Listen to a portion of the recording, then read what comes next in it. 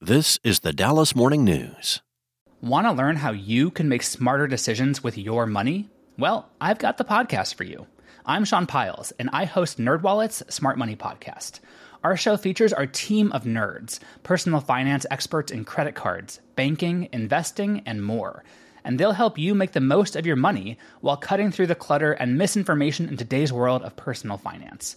You'll get clarity on strategies to help you build your wealth, invest wisely, shop for financial products, and plan for major life events. Listen to NerdWallet's Smart Money Podcast wherever you get your podcasts. It's Monday, February 12th. A cloudy start to the day will give way to sun later on with a high of 55. Clear and cold tonight with a low dropping to 33. Here are today's headlines. Texas Governor Greg Abbott has turned the town of Eagle Pass into a bold experiment to determine how big a role states can play in immigration enforcement, and this city of 28,500 has mixed feelings about its position as ground zero in a national political fight. There's the mayor, who wanted help dealing with illegal crossings, but didn't expect to see a popular park guarded by Texas National Guard soldiers and Humvees. There are the owners of a pecan farm who invited state troops and troopers onto their land along the Rio Grande, but came to regret that decision and can't get them to leave. Texas took control of the 47-acre Shelby Park on January 10th without notifying city leaders, who suddenly found rifle-toting Texas National Guard soldiers blocking its entrance. The park was closed to adults, children, and most surprisingly, federal Border Patrol agents. A gesture of defiance by Abbott aimed at President Joe Biden's administration. Eagle Pass quickly became the backdrop for a series of news conferences featuring politicians from across the country.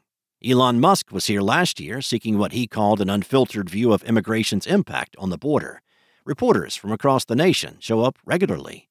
Eagle Pass has been invoked in negotiations for a bipartisan immigration bill that was killed Wednesday in the U.S. Senate and as part of this year's presidential race.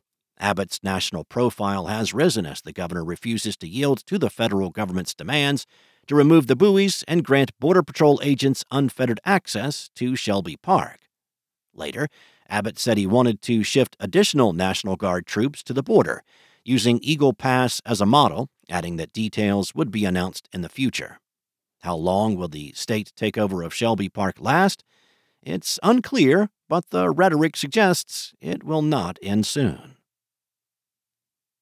Up next, a Dallas councilwoman said a fence near her home was defaced Saturday, with the words "baby killer" graffitied multiple times on the property.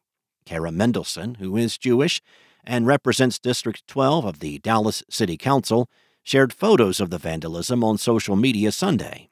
Part of the graffiti included upside-down red triangles painted on Mendelson's fence. According to the Anti-Defamation League, the inverted red triangle is a symbol that in certain cases can signify support for violent Palestinian resistance against Israel. Mendelson, on Sunday, told the Dallas Morning News she and her family weren't physically harmed and that the vandalism is under police and FBI investigation. Dallas police did not immediately respond to an inquiry Sunday on whether they were investigating the incident or if the department has recently seen any similar vandalism elsewhere in the city. Tensions have been high at some recent Dallas City Council meetings, with protesters in attendance as the council discussed resolutions tied to the Israel-Hamas war. The Kansas City Chiefs beat the San Francisco 49ers 25-22 in overtime in Super Bowl 58 last night, with Patrick Mahomes named the game's MVP. Mahomes is at the peak of his profession, but he's only a few years removed from his childhood in East Texas, where he grew up watching quarterbacks and dreaming of the NFL.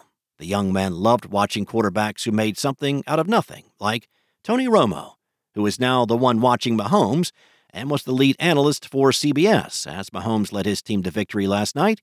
In the 7 years since he took his last snap for the Dallas Cowboys, Romo has carved a prominent niche for himself in the broadcast booth. That doesn't mean he's not polarizing, though. Some find his quirky approach to analyzing the game refreshing and engaging, while others complain that it lacks consistent insight. Romo hears the criticism Asked if it gets under his skin, he chuckles before answering, "I was the quarterback for the Cowboys for many years. These are small potatoes." And how ready are you for the polls? The Texas primary election is March 5th. The Dallas Morning News Voter Guide can help prepare you to cast your ballot. Check out the guide today at dallasnews.com/voter guide to compare candidates, get recommendations, and build your own ballot. Once again, that's dallasnews.com/voter guide. Thanks for listening. For more on today's stories and the latest breaking news, visit dallasnews.com. Enjoy your day, and I'll be back tomorrow with more from the Dallas Morning News. Want to learn how you can make smarter decisions with your money? Well, I've got the podcast for you. I'm Sean Piles, and I host NerdWallet's Smart Money Podcast. Our show features our team of nerds, personal finance experts in credit cards, banking, investing, and more. And they'll help you make the most of your money while cutting through the clutter and misinformation in today's world of personal finance. You'll get clarity on strategies to help you build your wealth, invest wisely, shop for financial products, and plan for major life events. Listen to NerdWallet's Smart Money Podcast wherever you get your podcasts.